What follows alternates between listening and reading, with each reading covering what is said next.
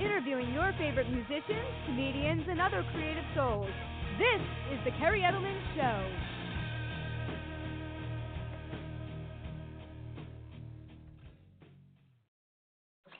Welcome to the Kerri Edelman Show. I am so excited tonight as we have the amazingly talented comedian and author, Matt Balaker, joining us tonight.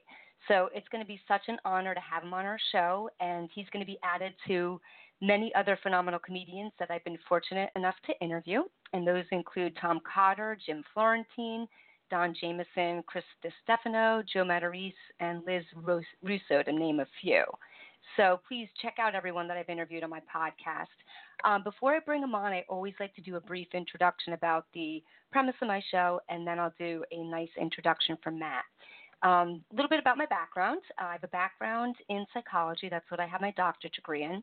And I've also have a passion for the entertainment industry. I have a background as being a singer-songwriter and have done some other work. So I really wanted to combine my passion for interviewing and entertainment to bring unique and interesting people on where we could share their life story and talk about what it's like to be in their profession. I'm sure Matt can attest to this. It's very hard breaking into the entertainment industry in many different facets. So really what my show is about is supporting others, helping them get their names out there. So on my show, you're going to get a really good taste of what these people's lives are like, what it's like to be in their profession. Something I want to keep in mind is that although I mentioned I have a background in psychology, my show is purely an entertainment show. I'm not doing therapy. I'm not doing any formal assessment. There may be times that we use psychological terms and we'll discuss stuff in an educational format, but that would be the extent to what we delve into in psychology, so to speak. So if you're tuning in, you can create a Blog Talk Radio account by going to blogtalkradio.com. And let's do a nice introduction for Matt, and then we'll bring him on. So as I mentioned, Matt is a comedian and an author. He lives in Southern California, and he's a very interesting background. He works in investment funds and as a portfolio manager. He's also worked in movies as an actor, and he's been performing stand-up comedy for the past 15 years. He has some significant contributions and credits, which have included The Adam Carolla Show, Thick Skin with Jeff Ross, Conan O'Brien, and many others, to name a few that we will go over tonight. Matt is coming on tonight to promote his book that he co-authored with Wayne Jones titled Greg Giraldo, A Comedian's Story, which tells the life story for the first time of this late, great, amazingly talented stand-up comedian who we definitely lost much too soon. So Matt's book goes into over 60 interviews that he conducted with Greg's friends, family, colleagues, and fans. So if you want to pick up a copy of the book, go to greggiraldobook.com. You can also follow the book that Matt has for many different pages on Twitter, Instagram, and Facebook at Greg Giraldo Book. All right, so let me get my notes here. I did a lot of research on Matt, and let's bring him on. Hey, Matt, how are you? Hi, Kerri. I'm very impressed. Well, first off, thank you for the intro and very extensive research you've done, so thank you. Oh, well, we didn't even get into it yet, Matt, so this is just the beginning, but thank you. I appreciate it. And welcome. It's truly a pleasure to have you on. I know we connected interestingly on LinkedIn, and like I said, I read about your backgrounds. I found just you personally to be really interesting, and then I'm also a huge fan of comedy, and the fact that you wrote this book on Greg is just, it's great that you did that. Thank you. Welcome. So again, I like to keep the interview open-ended. I prepared a lot, but I also want to kind of take it in whatever direction you feel comfortable. So, we'll start talking and we'll see where it goes. And if I can get everything in I'd like to, that'll be great. And if not, that's fine too. Okay? Sounds good. Thanks, Kerri. All right. You're welcome. So let's see. Let's start from the beginning because, again, you have a really interesting upbringing and childhood. And, again, I want you also to, feel comfortable sharing what you want to share. I don't want to press you to talk about anything, that you don't feel comfortable with. I've looked at some of the other interviews you did a little bit, and I didn't want to look too much at them because some of them it was already kind of delving into stuff I do. So I was like, I want to be kind of like a blank slate a little bit. I don't have too much information about Matt. So I know that you were you were born on Halloween. You were born premature. Can you tell us a little bit about what you know about that from what your mother shared with you, and just some of the challenges and experiences that you had. Sure. Yeah, and thanks for looking into that. I was born, about 8 weeks premature, and obviously I didn't know it at the time, but I do remember as a little kid going in and out of physical therapy centers. It seemed like, most days. And what happened, it was just a way for me to ruin my older brother's Halloween. But my mom went into early labor, and I had blood in my lungs, I guess as a result of the labor, and I was rushed to the hospital in Oceanside, California.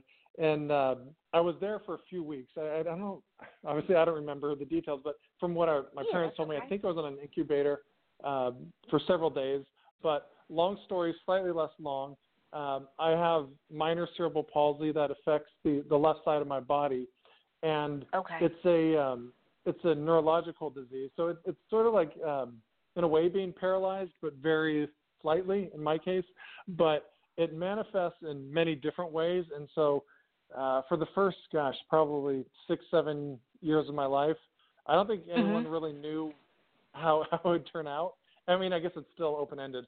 But, you don't really know, like, how bad or benign it'll be.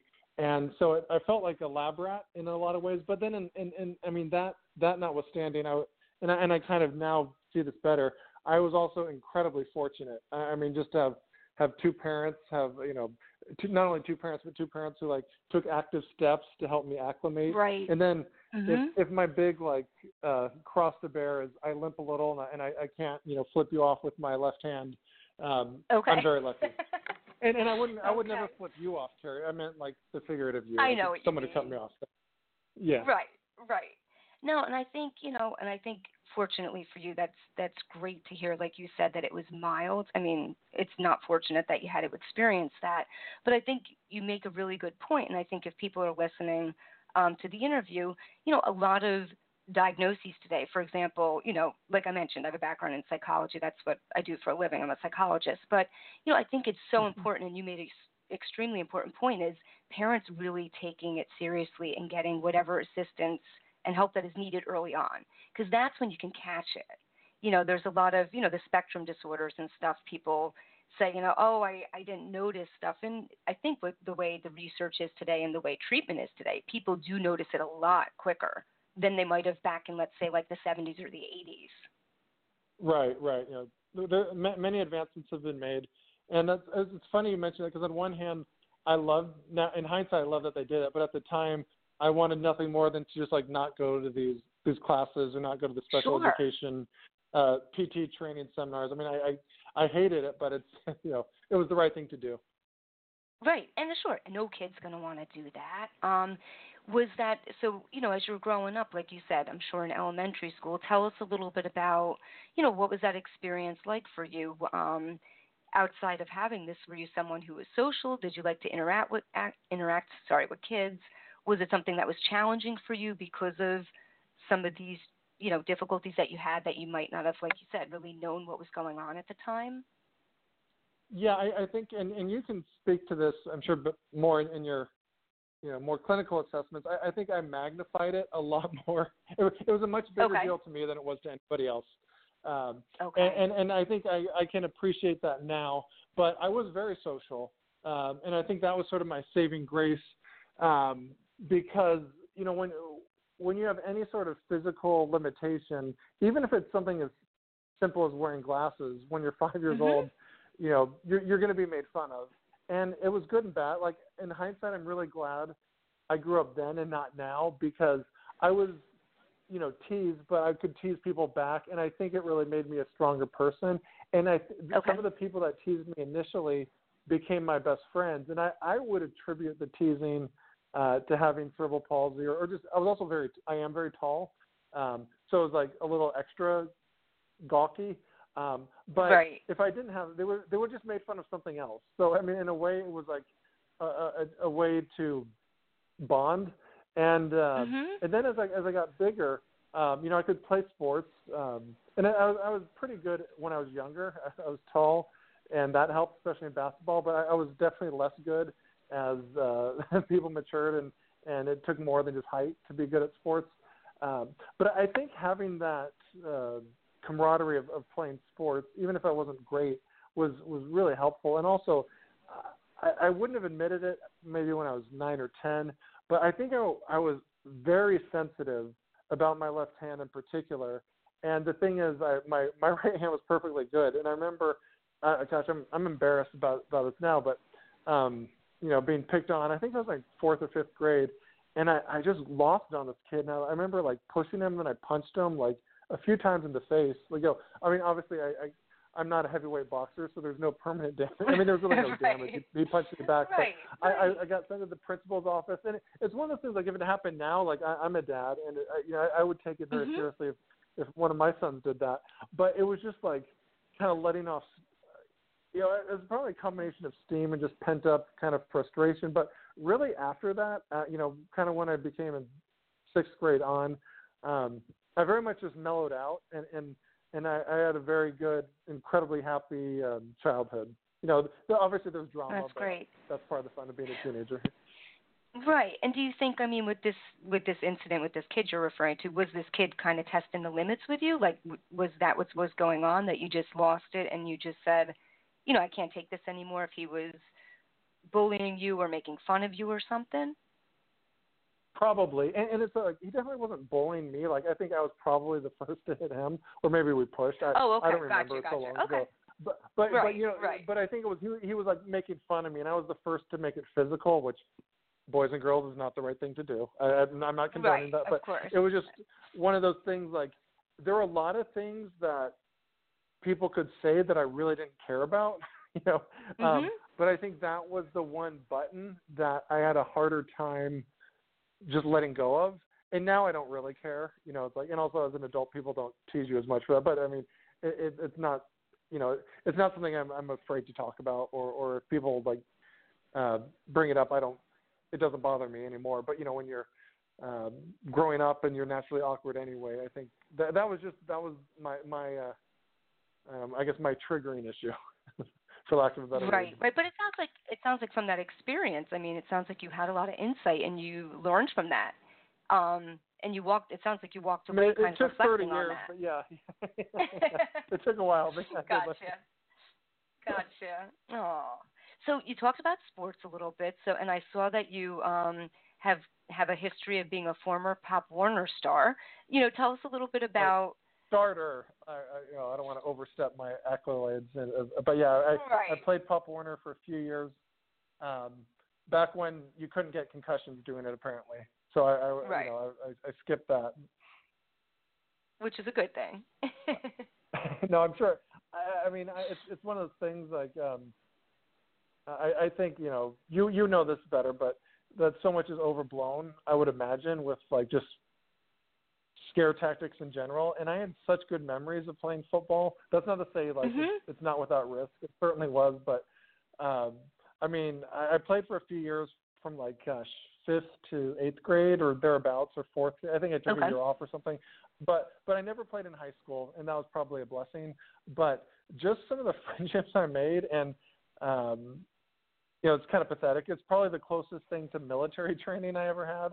But where you're like with other people, and you have to like push your limits, and you meet people with all sorts of backgrounds.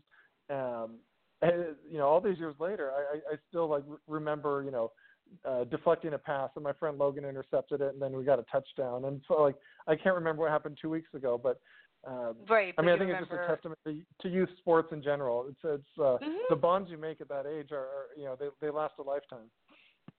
Definitely, and they're really important too. And I think that sets the stage for a lot of, I want to talk a little bit as we go into the interview. I mean, despite these limitations and challenges you might have had growing up, I mean, you're an exceptionally bright person. We'll get into talking about your bachelor's and your MBA, and, talking about some of the ways that you overcome some of those. Because believe me, we all, as you know, everyone experiences their own setbacks, so to speak, challenges. But I think I like the quality of looking at that term. I don't know if you've heard the term grit. It's just a really interesting concept. Like, I love looking at what makes people resilient. Like, someone in your situation with a different maybe background, family, whatever, factors were there might have a totally different road than the one you took. And I think that's just so interesting to look at that. Right. Yeah. So sorry if I bored you with that. But I was trying to say positively for you, that's a really great and complimentary thing is that you have that resiliency and that ability to push forward despite challenges and things like that. So let's talk a little bit about, as you were growing up with school and your family, tell me a little bit about your parents. What did they do for a living? Sure. Yeah, that is an interesting story. I'm here as a result of the Nazis. My mom was born in a displaced persons camp, basically an internment camp in Germany. She was is Catholic, and the Nazis invaded where her family lived in Germany, and so she was actually born. I don't know if in this camp, and they were very fortunate because there was some sponsors in America. I don't know the details, and unfortunately, many of her siblings have passed. But they were able to get out of Nazi Germany and move to Chicago, and it was 6 of them, I think, in a 1-bedroom apartment in Chicago, and it was a very Yugoslavian area. In fact, my grandma, who was here for probably 30 years, I don't think ever learned a single word of English, but it just shows how her background was so much tougher than any ailment I had to deal with. And then she married my dad, who was also from he had a working class background. He grew up in Brooklyn, but he wasn't an immigrant and he wasn't a refugee. I think he might have been the first from his family to go to college, and then he went to the military and then started practicing law. And the military is what got him to Camp Pendleton. It's a Marine base just north of San Diego in Southern California, and he ended up initially was going to make a career out of the military. That didn't work out, and then so he practiced law full time, doing workers' comp. So if people got hurt at work, he would represent them. And my mom was a very good caretaker. So when we were born, she didn't work outside of the home, but she was always there, making lunches every day, making breakfast. One of the best people I know. So one thing, it's on one hand I feel like a jerk and kind of a spoiled brat when I look back and how I overemphasized having cerebral palsy, because I think it kind of masked all the blessings and all the fortunate things I had. And the 2 most fortunate things I think are my parents. That's wonderful. Because I could have had better genetics and a crappy mom and dad, and I could be in jail or dead or something else. Right. No, that's an amazing way to reframe what you're talking about, and thank you for sharing that. That's so interesting with your background and your mom and where she came from and your dad, and yeah. How many brothers and sisters do you have? I have 2 brothers. I'm the middle child, which is probably why I go on stage so often. There's probably some unresolved issues that you could speak to. But, right. And what do your brothers do for a living? Is anyone else in the family in entertainment or anything like that? Oh yeah. My older brother runs a production company called Cortula with his much more talented wife Courtney. And together they've produced 2 feature films. One was the documentary on comedy called Can We Take a Joke? And the second was an adaptation of a book called Little Pink House, based on Suzette Kilo. It's a eminent domain case that went to the Supreme Court, and I think that was released a couple years ago.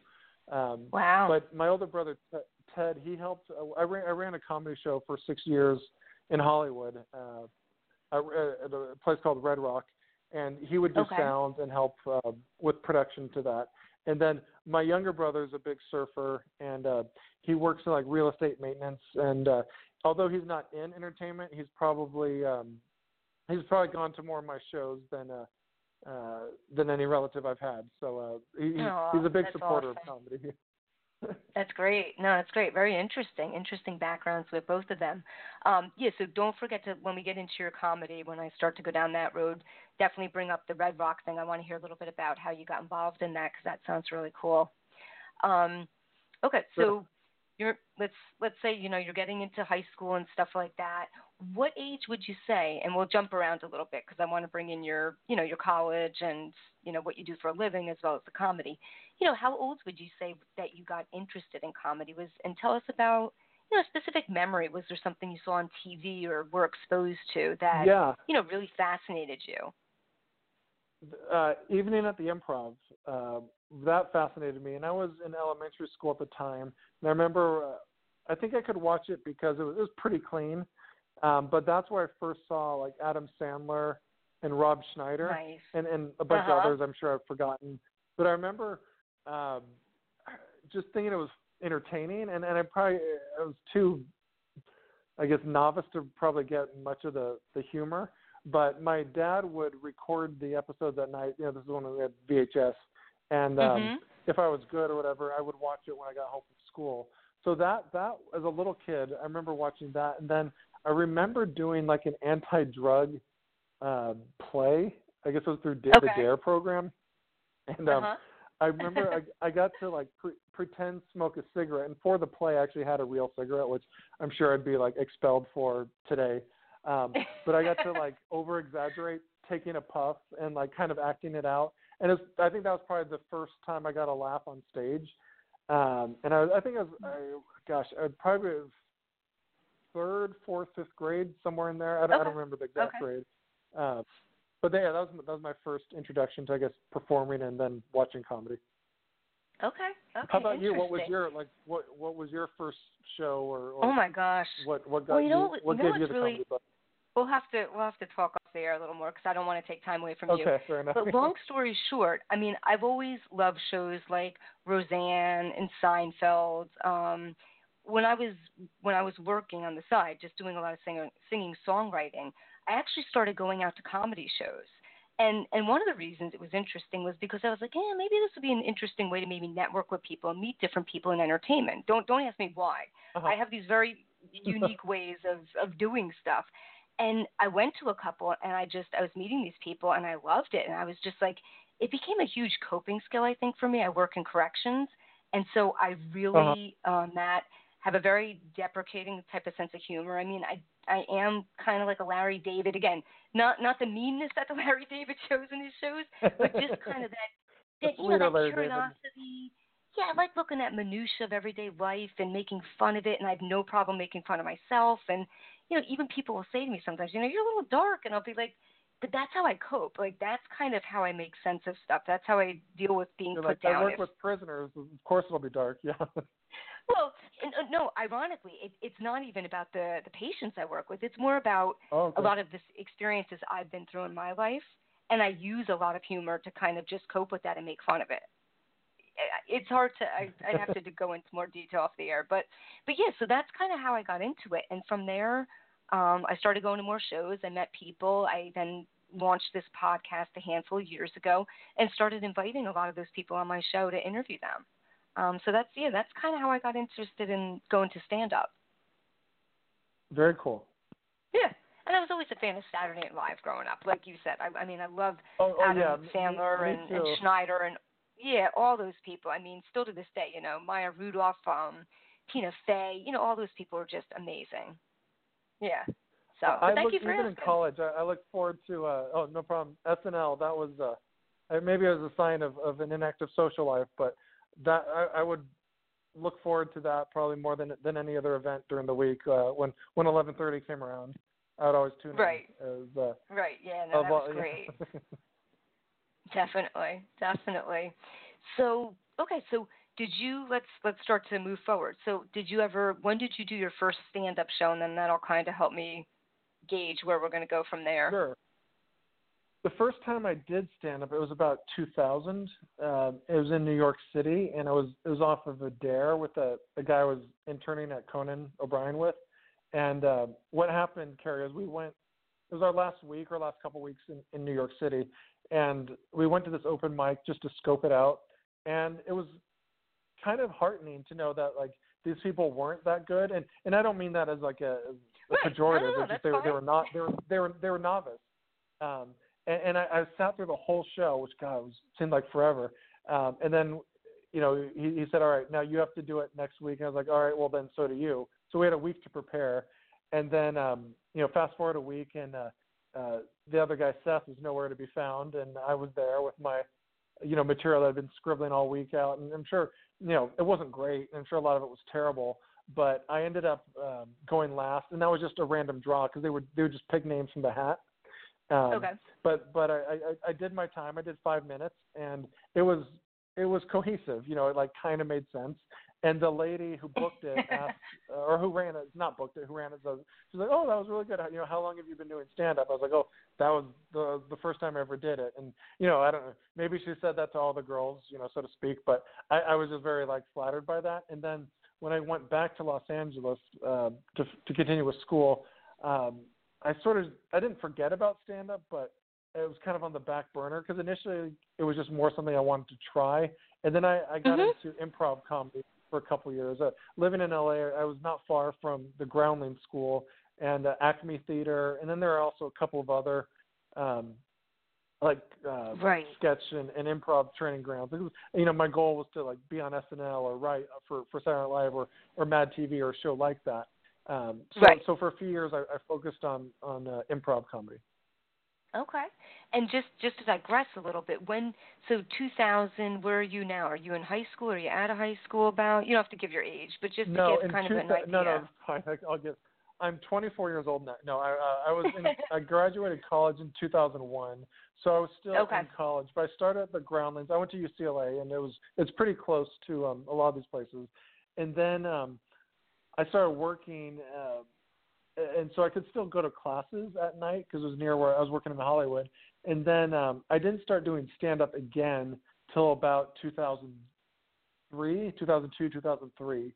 And then I went, pretty consistently, kind of pretty much from there on out, I've been doing stand-up. Okay. And real quick, you said you were interning at Conan? Yeah. How did you? Brother, tell us a little bit about how that came about. That's a good question. My older brother worked for John Stossel as a producer, doing a lot of research for their shows. And there was a guy who worked there who he used to intern at Conan. And I knew I really wanted to do that because Conan came to UCLA to receive some comedy award, and he mentioned that that they had internships. And after he mentioned it, I was like, I got to do that. Like that'll be my foot in the door. I'll be an intern, and then I'll be a producer for the show, or I'll be a head writer in 6 months. Right. It didn't really follow the plan, but luckily this guy who worked with my brother gave me the best advice. He said, "Okay, write a cover letter, and don't be funny in any way, shape, or form. Don't act like you'll contribute creatively, and just say you're willing to do grunt work and help out and basically be responsible."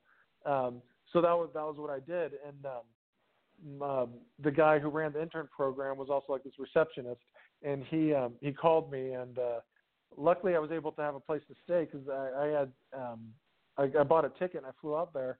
And that was my pitch. It was like, I can do the research, I can do the work, and I actually got a pretty good, as far as internships go, I got a pretty good spot because I worked for segment producers doing research on guests. So I'd go through articles, and this was before the internet was really that big. It was just slow. So I'd go on LexisNexis and kind of compile like the pre-interviews for Conan. And it was a lot of fun. I mean, it was a blast. I had a great time. And you were at USC when you were doing that? UCLA, the rival. I'm sorry, UCLA. I know you went to U.S. Marshall for the MBA. I sorry did, about yeah. that. I slept with the devil UCLA. later, yeah. You were. What year were you when you went to Conan? 2000. I think it was 99, 2000-ish, thereabouts. Gotcha. Okay. And then while you're at doing your bachelor's degree, you were studying economics, correct? And just tell us, let's bounce around. Tell us a little bit about, what were you looking to get into in terms of career-wise, and why did you choose that area of study? My senior year, or whenever, how was it, junior or senior year where you have to put your major? I know you apply for colleges when you're a junior, but I remember as a senior in high school asking some people, like, what are some interesting majors that I didn't have a class about. And I didn't study economics in high school, and I was good at math but not great. And I was naturally more into English. But my older brother was an English and poli-sci major, so I definitely didn't want to do either of those because I didn't want to look like I was copying him. So I thought, oh well, I'll do economics. You'll learn about money, and that's always, it's always something you need. So I didn't go into it so much as like a passion, but I really enjoy it, and I still do. I don't like love it, but I definitely enjoy learning about it and applying it in certain ways. Okay. And again, when you were doing your BA, what did you want to get into? Like, again, we'll talk a little bit about investment funds and portfolio management and stuff like that, which is outside of my area of expertise by all means. But was that what you wanted to go into? Did you want to become an accountant, or what did you want to do with it? I know I didn't want to be an accountant. I knew, like, the guys who did investment banking got, like, better job offers, and like girls seemed to like them more and stuff like that. So I sort of gravitated to that. But in hindsight, I didn't like that. I mean, I did some interviews. I even worked at a small investment bank very briefly and kind of hated it. But what I do like and still to this day are like entrepreneurship and investing in kind of earlier stage companies and like helping produce companies. And fortunately, I was able, kind of by luck, to get involved with this fund. It was actually a small hedge fund. When after I graduated, that the people who ran the fund owned the Los Angeles Film School. So to me, it was like this perfect blend of something I could do to make some money. But also, I never really thought, even though like after I was at Conan, I saw how hard it was to actually get a writing gig. And how little, outside of Conan, it's really hard to make a living. So I think I was kind of discouraged from doing it professionally. I was like, well, I'm not going to be able to buy groceries if I just do stand-up. I got to do something. Right. And so that's why I gravitated towards the investments. And then it turned out that I really enjoyed it. And in fact, my first few years of having like a quote-unquote real job, I probably enjoyed working more then than I ever had, just because it was really exciting, and I was around people that were very entrepreneurial, and it was just a great learning experience for me. And this is like after your bachelor's, you're saying, after you graduated with the BA? Yeah. This was in 2000, and then it was perfect because stand-up is a nighttime thing, so I could work during the day, and I'd work pretty late because I was single and didn't have a very active social life. So I'd work late, and then I would, go to comedy classes, and then I'd get into stand-up. And then after I started doing more stand-up gigs, you kind of meet people in the scene, and that's what I did. So for several years, that's what I kind of split time between having a quote-unquote real job. But I actually liked my day job. In fact, I never wanted to leave it till I sort of had to. And what happened that you had to leave the day job, if you don't mind me asking? No. A couple, 2008 happened, and I thought the company I was going to work for just wouldn't last because things were going so great in the early 2000s, and then this massive recession hit. And so I kind of that's when I applied to business school, and also I had a girlfriend who's now my wife, but we got pretty serious around that time. And I remember just thinking, like, crap, like, I don't know what I'm going to do. And I was doing stand-up, but not enough to make a living at it. Right. And then the real catalyst was the recession. The recession, that's what got me to do business school. And then later when I ended up doing stand-up more full-time, it was because I was working at a different fund, and it just had to shut down because my boss's wife had terminal cancer. And obviously his priorities were elsewhere. So I went from making a good money to kind of being a professional comedian, which is not really how I planned it. It was just like, that's kind of what I ended up doing. Right. So by professional comedian, I probably made less than minimum wage, but it was the only source of income I had for a while. Oh, so and real quick, so you have a period of time off, like you said, you're working, you're enjoying what you're doing some stand up at night, and then you decide to apply to the MBA, right? Was there a Right. reason you decided to get the MBA? Did you feel that you needed that advanced degree? No, I'm just curious. Yeah, because I was just I know. I needed sense I'm like, laughing because I wonder too. Like, oh, okay, if I had to do it over again, I don't know if I would have. okay, But I remember I was running a comedy show, and there was this guy Brad Wallach, who was a writer and guest on Chelsea Lately, and oh, cool, he just seemed to kind of like have his stuff together, and he had just graduated from USC, and he mentioned that he took this class that was offered at CAA, the big agency, and I was like, oh well, maybe that'll be my way of kind of parlaying my more business-minded mhm, work into something in stand-up, because just getting a mic and performing, I mean, there are a few people that make a living doing it, right, but it's very rare. It's almost like being a professional athlete. So I was like, maybe right, that'll be my road in, and so I did it. And I took a lot of entertainment classes, including one that was at CAA, and that did help open some doors. But I think I got more doors opened just by performing and kind of hanging out and doing side projects. So that was right, my initial. That's why I laughed when you asked the question. okay. Like, was it worth it? I don't know. I spent a lot of money, and I guess I do have the degree, and I met some great friends, but it's hard to say was it really worth the money. I don't know.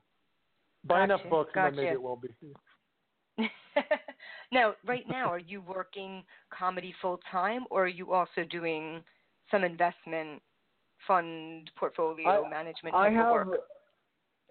I've been really lucky the last year or so, where I work at home, but I've been consulting for a cannabis company, which Oh wow! a lot of comics are big into weed, and it's been a fun industry, and so I help the companies find acquisition targets, but a lot of it is just I put people in touch with other people, and I have a pretty broad network of folks.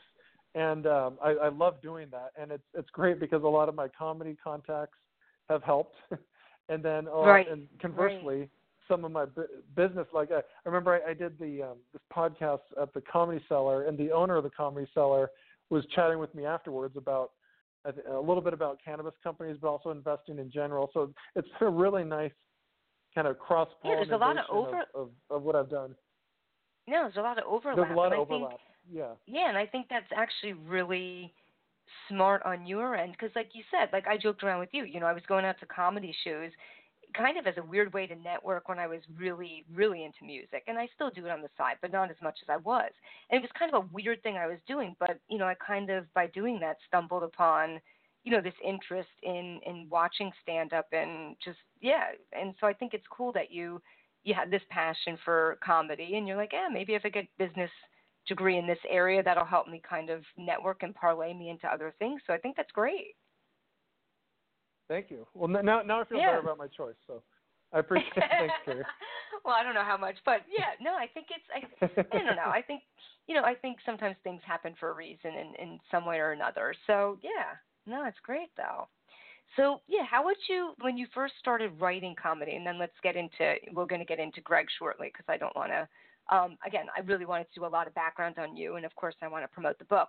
But, when you start writing comedy, what was your inspiration in terms of what were some of the comedians you liked? Are you a person, like I said, I like kind of that observational humor, like, looking at minutia and kind of making it, Right. absurd and ludicrous. What would you say like your style is, and what are some of the things that you like to write about? And I was able to see the, what's it called, the reel you sent me, and it was great. And I'll comment just so you know that I watched it. A couple of the things I really liked was, your kids growing up enough so that they don't need the emotional support animals. That was great. That bit you did. Thank you. Right. Okay. I wanted to make sure. And then you were talking about some endangered. Thank you for watching. Yeah. No, it was. I mean, my style has hopefully matured. I think initially it was just my jokes were about this girl who dumped me, and it was kind of a cathartic outlet. Okay. But I think a lot of what I do now is like heightened reality, like stuff that's happened either to me or someone close to me. And I'd like to keep it, I'd say I do a lot of like newsy stuff, but I don't really do a lot of political. It's just not my, I just don't like it that much. So I'd like to think my style would be like a, relatable, but unexpected. That would be, and hopefully what I do in 5 years is different than what I'm doing now. And when I first started, I tried to be a lot more edgy. I tried to have a lot more like whoa kind of bits, right. Which when you're 23, maybe that suits you better. But my first real foray into writing was actually on a book that I was working on with my brother. It was called Redefining White Trash. New Stereotypes, Redefining White Trash. And we actually got some decent traction. It was funny. I was like 19 and I had a literary agent then. And we had some, would-be offers, I thought, in place to write this. And it didn't materialize. But it was kind of like an Onion-esque website and book. Okay. And it was before the Onion, so they totally ripped us off, is my point. No, they're great. But that was kind of the style, and I don't know if my stand-up has kind of sprung from that, but I think character-driven, hopefully somewhat intelligent comedy that isn't preachy. That would be that would be my ideal. All right, cool. Yeah, I like the term that you use, heightened reality. I never really heard that. But again, I'm not that well versed in the comedy world, so to speak. So, but I like the way you use that term to describe what you do. I think that does capture it. So, no, it's great. Well, it's great. I mean, and Geraldo did this, but I think a lot of times, like the best comedy comes from some truth. But if you say like, I was like my son is kind of unathletic, that's not as funny. If you say like, my son can't pick up a paperweight or something. Like you have to like exaggerate a little bit to make it create higher stakes.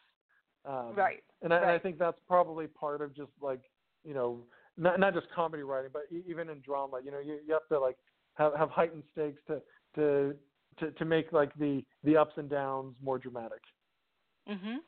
No, definitely. I mean, and congratulations. I know you've been doing it now for 15 years, so that is a huge congrats to you. Yeah, no, that's great. Thank you very much. That's great. So let's, and again, we can still kind of bounce around back and forth. So let's get into talking about this book that you put together, on Greg Giraldo. So, you evidently, did you ever meet Greg Giraldo? Did you ever watch him perform live? Yes, I met him a couple times, but only like briefly. Like one time, I was at the Irvine Improv, and I purchased, I think it was Midlife Vices. It was about a year before he passed, and I saw him on the Insomniac tour in LA, and that's the show he did with Dave Attell and Dane Cook. And I was a huge, and I still am a huge Tough Crowd with Colin Quinn fan. So I was a big admirer of him. And although I met him, I was certainly not like friends with him. But I think maybe that's why I had this desire to learn more about him. Okay. And again, I mean, I think what was really interesting to learn about you is that, when you started to do some research on Greg, fortunately for you, there wasn't a lot out there. I mean, unfortunately, there should have been more, considering, this guy. Just a little bit about his background in terms of, again, I watched some of the stand-up stuff. It's great. I really enjoyed it. But I never had a chance to see this guy perform live. But as we know, I mean, he went to Ivy League schools, Columbia, where he earned his BA, Harvard Law School, where he practiced for, I guess about a year, maybe even less. And maybe you can comment on this. Something interesting I read about him was that he had done some pro bono work for our, roast master, Jeff Ross, who is, he's great. Because Jeff, I guess, was accused at some point, I guess, at a show of inciting a riot because some audience member pulled out a toy gun. And this, I mean, again, I don't know if you know about this, but, Greg never did litigation in court, and he was going to, I guess, represent Jeff. And fortunately, he didn't because I guess Jeff was looking at some serious charges in this incident that happened. Yeah. So, why don't you tell us a little bit about that? Yeah, I didn't we didn't cover this in the book, but I since learned more about it afterwards. And Jeff Ross gave me some background on it. He was doing a show, and the guy who does the voice of is it Mulder? He's a pretty famous voiceover actor. Unfortunately, I'm blanking on his name, but That's okay. he was in the audience or something, and they were obviously friends. And I think Jeff Ross like purposely called him out or like hit him or did some sort of like Right. kind of joshing around, for lack of a better word. Mm-hmm. And then like this guy took it seriously and like he said one of them said I have a gun, like Jeff or this guy, and then someone else was like took it serious, and kids don't joke about having a gun. And then this audience Right. member, I think, swung the base of the microphone or something to like protect himself. And then they're like, shit, I don't make sense. I don't have a gun. And so long story short, it like escalated into like, Right. I don't know if I don't think a riot actually happened, but they had to clear out the show. And I guess Jeff Ross was looking at some pretty serious charges. And Wow. the only lawyer he knew was Greg Giraldo. Apparently Giraldo was like, I can't do this to the judge, and kind of talked his way out of it. And maybe it wasn't just they may have not had enough proof anyway or evidence, but apparently it was dropped. But maybe that would have derailed Jeffrey Ross's roasting career somewhat if he had to do time. Right.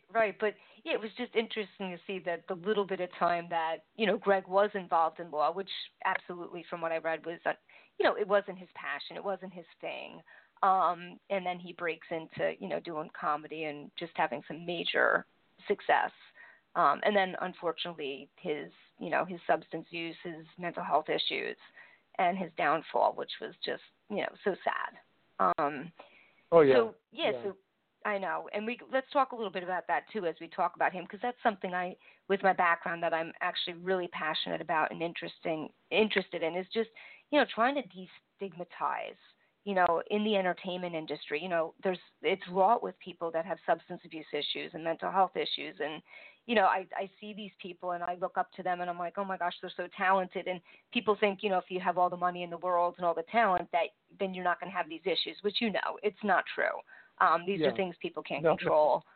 But hopefully there's, treatment is out there, and, it's something I really feel strongly about, just people getting the help that they need and the support that they need. I'm glad, because going into this book, I knew next to nothing about mental health and mental health disorders. And if anything, I thought it's something that was overblown or maybe like just not as big of a deal. And I've kind of done a 180 and just realized how debilitating it is and how many forms it takes. And at least, and now we can talk about it and, do something about it. And the first step is always talking about it. And it's like if someone, in fact, one of Greg's friends said this, if he had died of cancer, it would have been a very different story than if as he did die, it was a result of drug overdose, but was really the cause behind it was mental health. And his friend said, to me, it's no different than if he was, how he died versus if he had cancer and passed away that way. But to how so many people would have viewed it is really, it's quite a contrast in how people will perceive it. It's really unfortunate because these as you're learning about, especially the substance use and the mental health, when it's combined, I mean, that's an even bigger storm, so to speak. You know what I mean? Because that substance abuse stuff can exacerbate stuff. It can make stuff worse. People are using it, as you know, to mask symptoms and try to manage the symptoms that they don't know how to deal with. So, on so many different levels. But, I hate when I see, like you said, like someone has an accidental overdose and it's, they're blamed for it. And it's like, no, I mean, right. Like, why'd you do that? Are they partly involved in it? Absolutely, but it's also a bigger issue than just stigmatizing them and saying it's totally their fault and they could have had control over it. They can't. No. So as you real quick, and we'll delve into the stuff a little bit if it comes up. But you're doing some research, and so what particularly made you want to get into writing a book on Greg? My wife got knocked up again with our second, and I had to Okay. temporarily, get a real job. And I was doing more like traditional investment management for not a long time, but I was on break, and I was sort of sad because I was doing stand up, but I just thought like, God, maybe this will be it. Like maybe I'll kind of have to throw in the towel because I had another baby on the way, and we got a lot of bills, et cetera, et cetera. So I just wanted to like have a distraction, and I went on Amazon and I did a search for Greg Giraldo book because I wanted to read about him, and there wasn't one, and that was my aha moment. Like, I was sitting there at my desk. I was like, I have some time, and I'm a pretty good researcher, and obviously have the passion for learning about Greg. I'm going to write a book. So that was my impetus to start the project. Okay. So, and as you get this ball rolling, I know that you had evidently contacted Jesse Joyce, who was, again, I'm not familiar, totally with every single person that, just some little research I did. Is that the first person that you contacted to try to get this ball rolling? And then a woman also named Kerri Foster? Yeah, it was, Jesse was one of the first people I talked to, but Kerri, I think, was the first person, because I knew her really well from doing stand-up in LA, and I also knew through Facebook that she was friends, or at least connected to Rick Dorfman, who I knew was Greg Giraldo's agent. I'm sorry, Greg Giraldo's manager for a long time, and I didn't know Rick Dorfman at all, so I wanted to contact Kerri to put me in touch with him. And as I learned from doing this process, like you open one door, then you have to open up 7 or 8 more. So I knew Jesse a little bit, and I emailed him, but it was really Kerri that opened the door to Rick Dorfman, and that was one of my first interviews. And then he introduced me to Marianne Giraldo, who was one of the second interviews I did. And it's, I don't necessarily remember like the specific order, but those three were kind of like the main ones that then got the ball rolling for the others. That's great. So, I mean, they were like instrumental in this whole process, coming to fruition, so to speak. So you start interviewing people, and how many? Let's bring in a little bit. Tell us a little bit about just some bits and pieces. I know we don't want to give the whole book away because we want people to purchase it, but what was something interesting that you learned from interviewing Rick Dorfman and his second wife Marianne about him that that stood out to you? If you can remember, I know you did. There's lots, but I mean, one thing with Rick Dorfman, I just thought it was pretty funny how he represented when he did the Montreal Comedy Festival, which opened lots of doors in terms of television for Greg. But they would make up these games that, like, if someone from ABC was talking to them, they would say, someone from CBS needs to meet with me in 5 minutes. We got to wrap this up. So they would kind of just fabricate these stories about how in demand they were, and it was very much like a fake it till you make it kind of thing. And it was funny because like Greg up until that was not show busy at all, and I just thought that was pretty eye opening. That Hollywood in many ways is as tacky and sleazy as people make it out to be.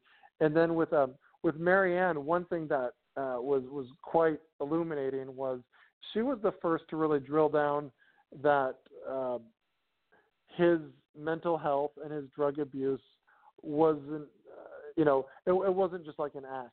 And obviously, like I never thought it was an act, but you kind of I'd watch his stand up and be like, oh, he's so well put together, and he seems in many ways sober. Like he wasn't like a Sam Kinison type, or where it's like, oh yeah, I could see him really being like a partier. But then it made me feel like a jerk in a way, because I started this project because I was such a fan of Greg, and I did it, and I still do. I'm happy I did it as a way to preserve his legacy. But I think the real hero, in at least there's not a book about her, but was Marianne, because while there's people like me celebrating Greg's comedy, she talked to me about some of the downfalls about being married to someone who's an active addict, and how she in some ways enabled them, but also did such a great job of raising their 3 kids, and I was fortunate enough to meet the kids this year. And it's always like a lot of times it's like the heroes behind the scenes, and she opened up, and she really had nothing to gain and potentially a lot to lose, because she was living her life and doing well in New York, and I'm some stranger who wants to write a book about her deceased husband, and they didn't they didn't end on the best of terms, but just how candid and how open she was with me. It really framed how he did the book, because I think it made it much more of a real depiction of his life. And while we celebrate his accomplishments, we also shed light on his, for lack of a better word, deficiencies and struggles. And I think it made it a lot more human, but it just made me appreciate her and like people who deal with loved ones who have mental health issues, and especially if they're talented. People are always like, oh, look how talented she is, or look how great of an artist he is. It's like, well, look at the person who's making lunches in the morning, or who's doing the job that maybe she doesn't want to do because she's putting food on the table. And like, obviously I'm kind of going on a tangent, but I think there's so many people like that I wish we could celebrate them as well. Right. No, I think that's a really, really good point to make, and that's wonderful that, like you said, she opened up to you, and there was nothing necessarily for her to gain. But I think on some level, and I don't know, I mean, I'm just hypothesizing and extrapolating, and this could mean nothing, but, despite, like you said, they didn't end on good terms, she evidently, deeply cared about him. And I'm sure the book meant a lot. Yeah, and I'm sure you would say that too. But, I'm sure even if, consciously she didn't really maybe say that, evidently she wanted his legacy to be out there, and you had the honor of, putting this out there, and that's wonderful. Yeah, and she and Rick, actually, one thing that stick out is initially it's like, okay, we'll talk for 15 minutes or 20 minutes. I wanted to be respectful of their time, but inevitably the interviews would go a lot longer, and many of them, I know in Rick's case, he was tearing up, and Marianne too, a little bit, and it was like, one of those, I know they were reluctant initially, but I think it was a bit of a cathartic outlet as well, because they got to say things that had probably been pent up for a few years. And I guess one thing I did pretty well initially was shut up and listen, and just kind of let them talk. And I would steer the conversation somewhat, but a lot of times you get the best information by just being an active listener. Absolutely. Yep. Like me, you said? Yeah. Oh, thank you. Thank you. But that is true. And, I'm a huge Howard Stern fan, for example, and people sometimes, I love his interviews. And, I always have had my own style, but I do similar things. I'm curious about the person I'm interviewing. Like, that's what it's all about.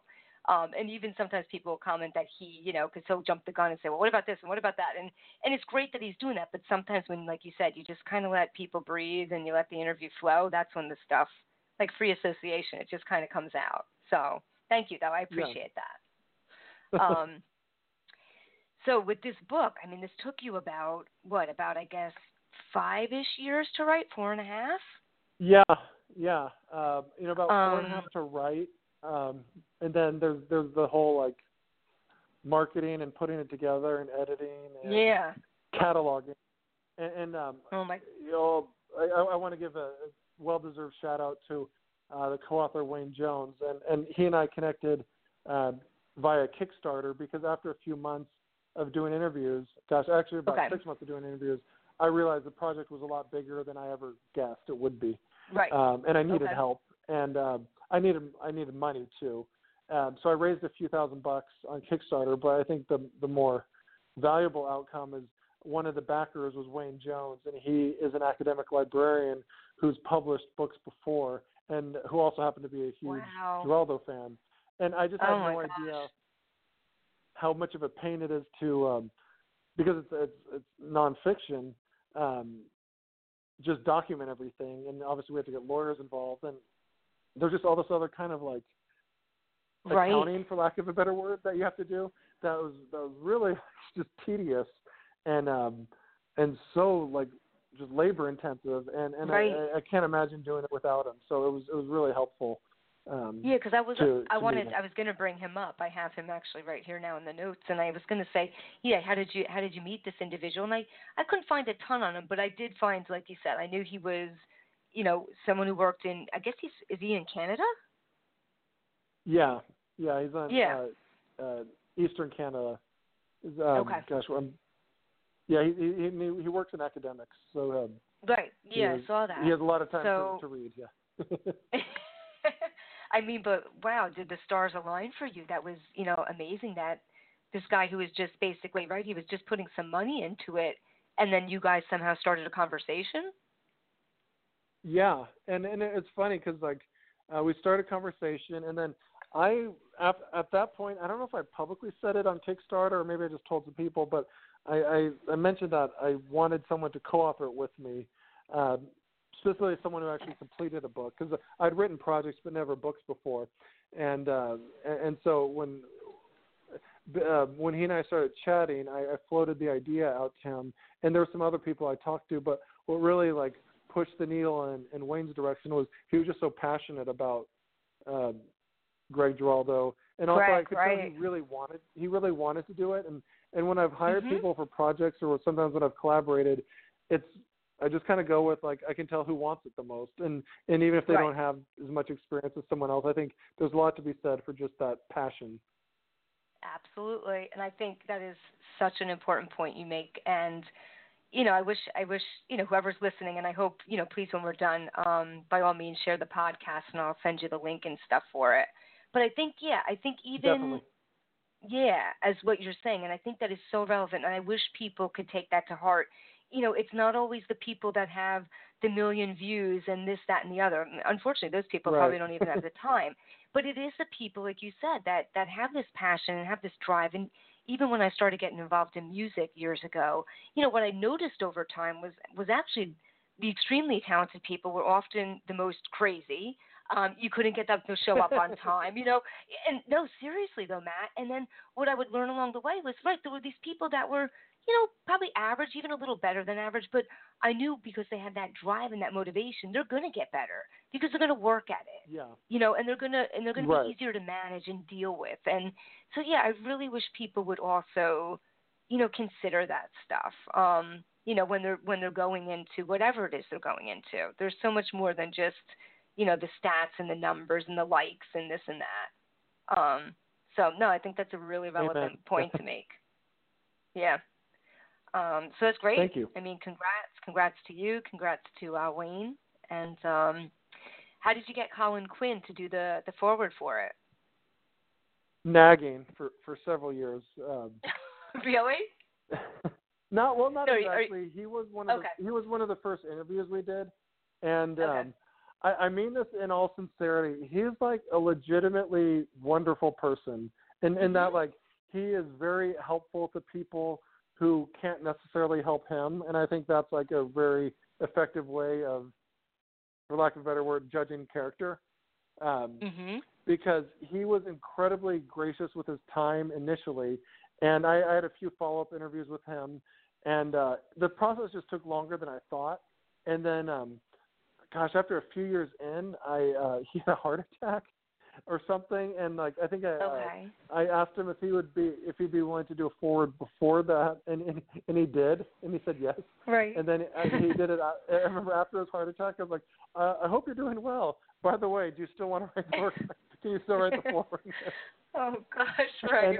And he did, and I think that just lent a lot of credibility to it. And also, He was like a celebrity who was also very close with Greg. I mean, there are lots of celebrities who knew him, but he was there, when the cameras were off.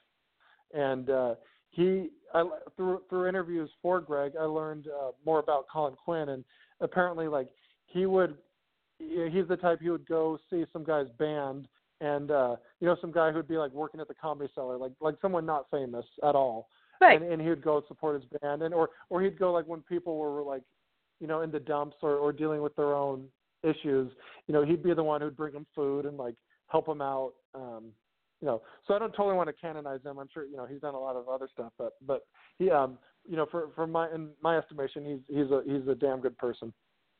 That's and cool. I was No, honored that's to have great. him do the foreword. Very cool. And I think talking about, and I know we talked a little bit about just Greg and, his exceptional talent and some of the struggles he had.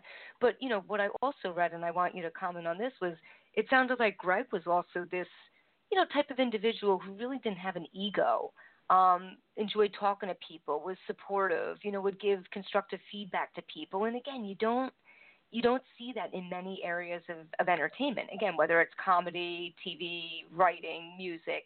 So, if you could comment something about his character, because it sounded like he really had this nice disposition. Right. I mean, you said it very succinctly. Like, he was a very willing mentor, and Jesse Joyce was someone who benefited from that mentorship. And one anecdote was Jesse was incredibly talented. Was a great roast writer, and he would write a lot of Greg's roast jokes. And there was a rap party after one of the roasts, and Greg Giraldo made a point to let the movers and shakers know that it was Jesse that had a big hand in writing those. And that was an example of something that didn't necessarily help Greg. In fact, it may have hurt him to some. I mean, I think a mature person would say, no, that shows he's willing to let others help him and give him credit. So that's a sign of real acumen. But to a lot of people in like the cutthroat Hollywood world, especially in something like stand-up comedy, they would never. It's always me. And right. And Jim Gaffigan mentioned this too. Greg was someone who was like not friends with someone because it could help his career, and he knew a lot of people who could help his career. And maybe if he was better friends with them, he would have advanced more quickly in the Hollywood circles. But that didn't seem to be a big motivator for him. He was more about the comedy than the glitz and glam. Right. More about the art and the product he's putting out there then, right. And I think, and I mean, you can comment because you've been doing this for so long. I think, where do you find that happy medium? Because similarly, I would say I'm more like a Greg Giraldo. I'm not someone who's showy. I don't like to, boast about stuff. But again, that's also a downfall, because that holds people back if you're not that person who's out there. So it's like, where do you find that happy medium, so to speak? Yeah, I mean, you have to be really abrasive in some ways, but then it's strange because, and especially people who are, and pretty much at any level of comedy, you have people tell you they don't like you or you suck or whatever. Right. So in order to do it for more than like one day, you have to be resilient. Right. But then like and I struggle with this too. It's like I'm generally better at promoting others than myself, and it's just because on one hand you have to really believe in your material and yourself, but if you make it too much of a part of who you are, that next person that says you suck, you might take it to heart, and you're like, well, maybe they're right, and that's so asinine because you never want to give a detractor that much power. So I think it just comes with like almost any profession, just the emotional maturity to be able to roll with the punches and have enough self-confidence to eventually it becomes more about who's into me. You're not, so be it. I'm not. That's I don't fine. think anyone still likes criticism, but like you get to a point where it's like whatever. Then don't come to my show. If I'm not your cup of tea, that's fine. I'm not going to convert everyone. And then it's like finding those people that connect with you, and then I think it's finding your own voice. But it's I can say it here pretty easily, but living it and acting it out in real life is very difficult.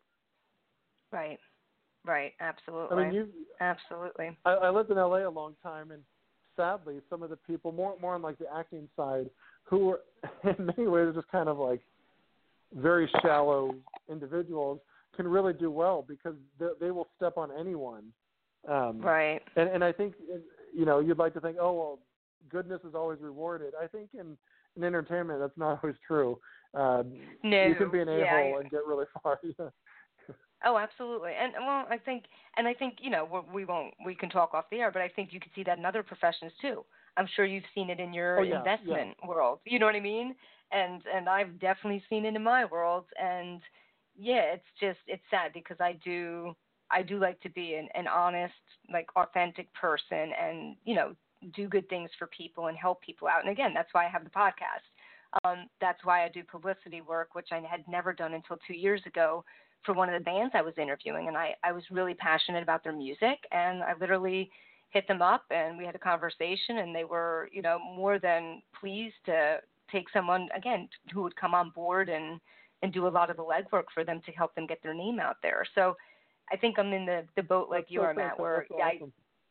thanks. But I have a tendency, again, like you said, you do, it's easier for me to help people sometimes than to do what I need to for myself. And probably that's my psychology background too. Well, and I want to like contextualize it. I think probably like in terms of like humanity, I probably have much more of an ego, or at least much more self-centered than most. I would just say that candidly. But I think within comedy, I'm probably more in the 50th percentile range, where it's like, there are some who just can self-promote. So, I mean, we're in a very narrow cross-section of egomaniacs. And I guess within that cross-section, I'm one of the more normal, but, maybe in the whole, you don't, again, you don't come across to me. Right. You don't come across at all as someone who's, extremely arrogant or, narcissistic or something like that. I don't, again, if you say outside a little bit, but maybe I'd be higher up in the comedy ranks if I was, but thank you. Oh, so let's do this because, like I said, I could probably go another hour with you, but don't want to keep you all night. Yeah, talk a little bit about, what are some things that you have in the works coming up? What are some things that you see in your future with comedy or with acting? Any more, writing that you're doing just to promote yourself? Yeah, thank you. A few things. We're having, any day now, or really any week now, we have an audio version of Greg Giraldo, a comedian story coming out. It'll be on Audible, and I'll promote it heavily on all the social media outlets. And I'm also in talks with, and it looks like it'll happen, but there's this veterans charity where we're going to start producing and doing a lot of live comedy shows, initially in Southern California, and I'm going to be involved with that. And we may do a movie version of this book. It's going to be a 10-year anniversary of his passing next year. Okay. And then I'll continue to do stand-up, and it's nice because through promoting this book, I'm doing more touring and more road work.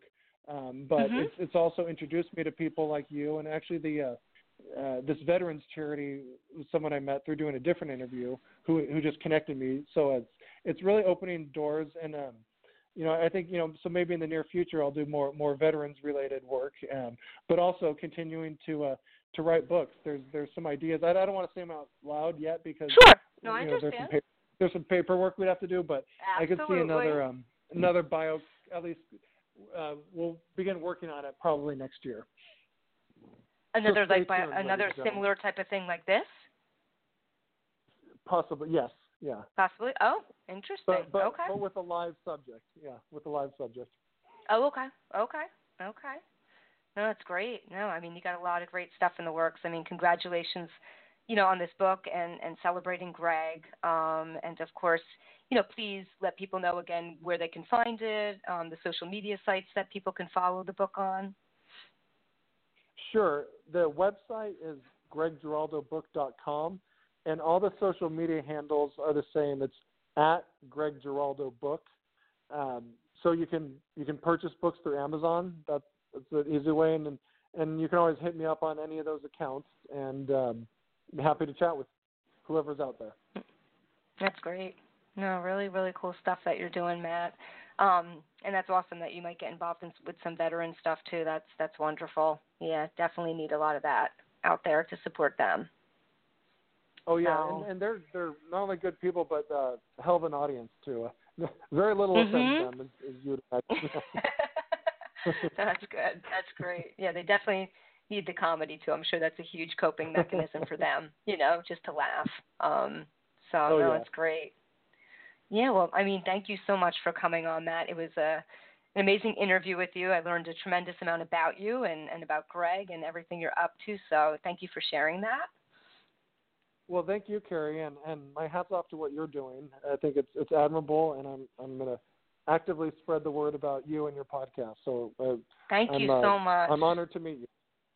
Yeah, you too. And let's definitely keep in touch because, like you said, it's just nice to meet people in the industry that you connect with. And who knows, maybe there's some ways that we can help each other out down the road too. Absolutely. I'd love that. Okay. All right. Thank you so much again, Matt, and good luck with the book and with your stand-up and everything else going on. And, of course, you're more than welcome to come back on in the future when you have some other stuff to promote. Excellent. Thank you very much. I appreciate it. Take care. Okay, great. Take care, Matt. Bye-bye. All right, everyone. Again, Matt Balaker, and he came on tonight to promote Greg Giraldo's book that he wrote, which is called Greg Giraldo, A Comedian's Story. So, like you said, pick it up. You can go to greggiraldobook.com and also all the different handles on Twitter, Instagram, and Facebook at Greg Giraldo Book. So, great interview. If for some reason you tuned in a little late, the podcast will be available. I would say give it about a half hour to get updated, and then you can download it on the Blog Talk Radio or you can download it on iTunes. Thank you again for tuning in. Follow me, please, at Kerri Edelman on Instagram and at Kerri Edelman on Twitter. And the Kerri Edelman Show, please like it on Facebook. I will be posting upcoming interviews that I will be having in the future. No direct ones right now, but I do have some people in mind that I'm going to be reaching out to. Thanks again for the continued support, and have a great night.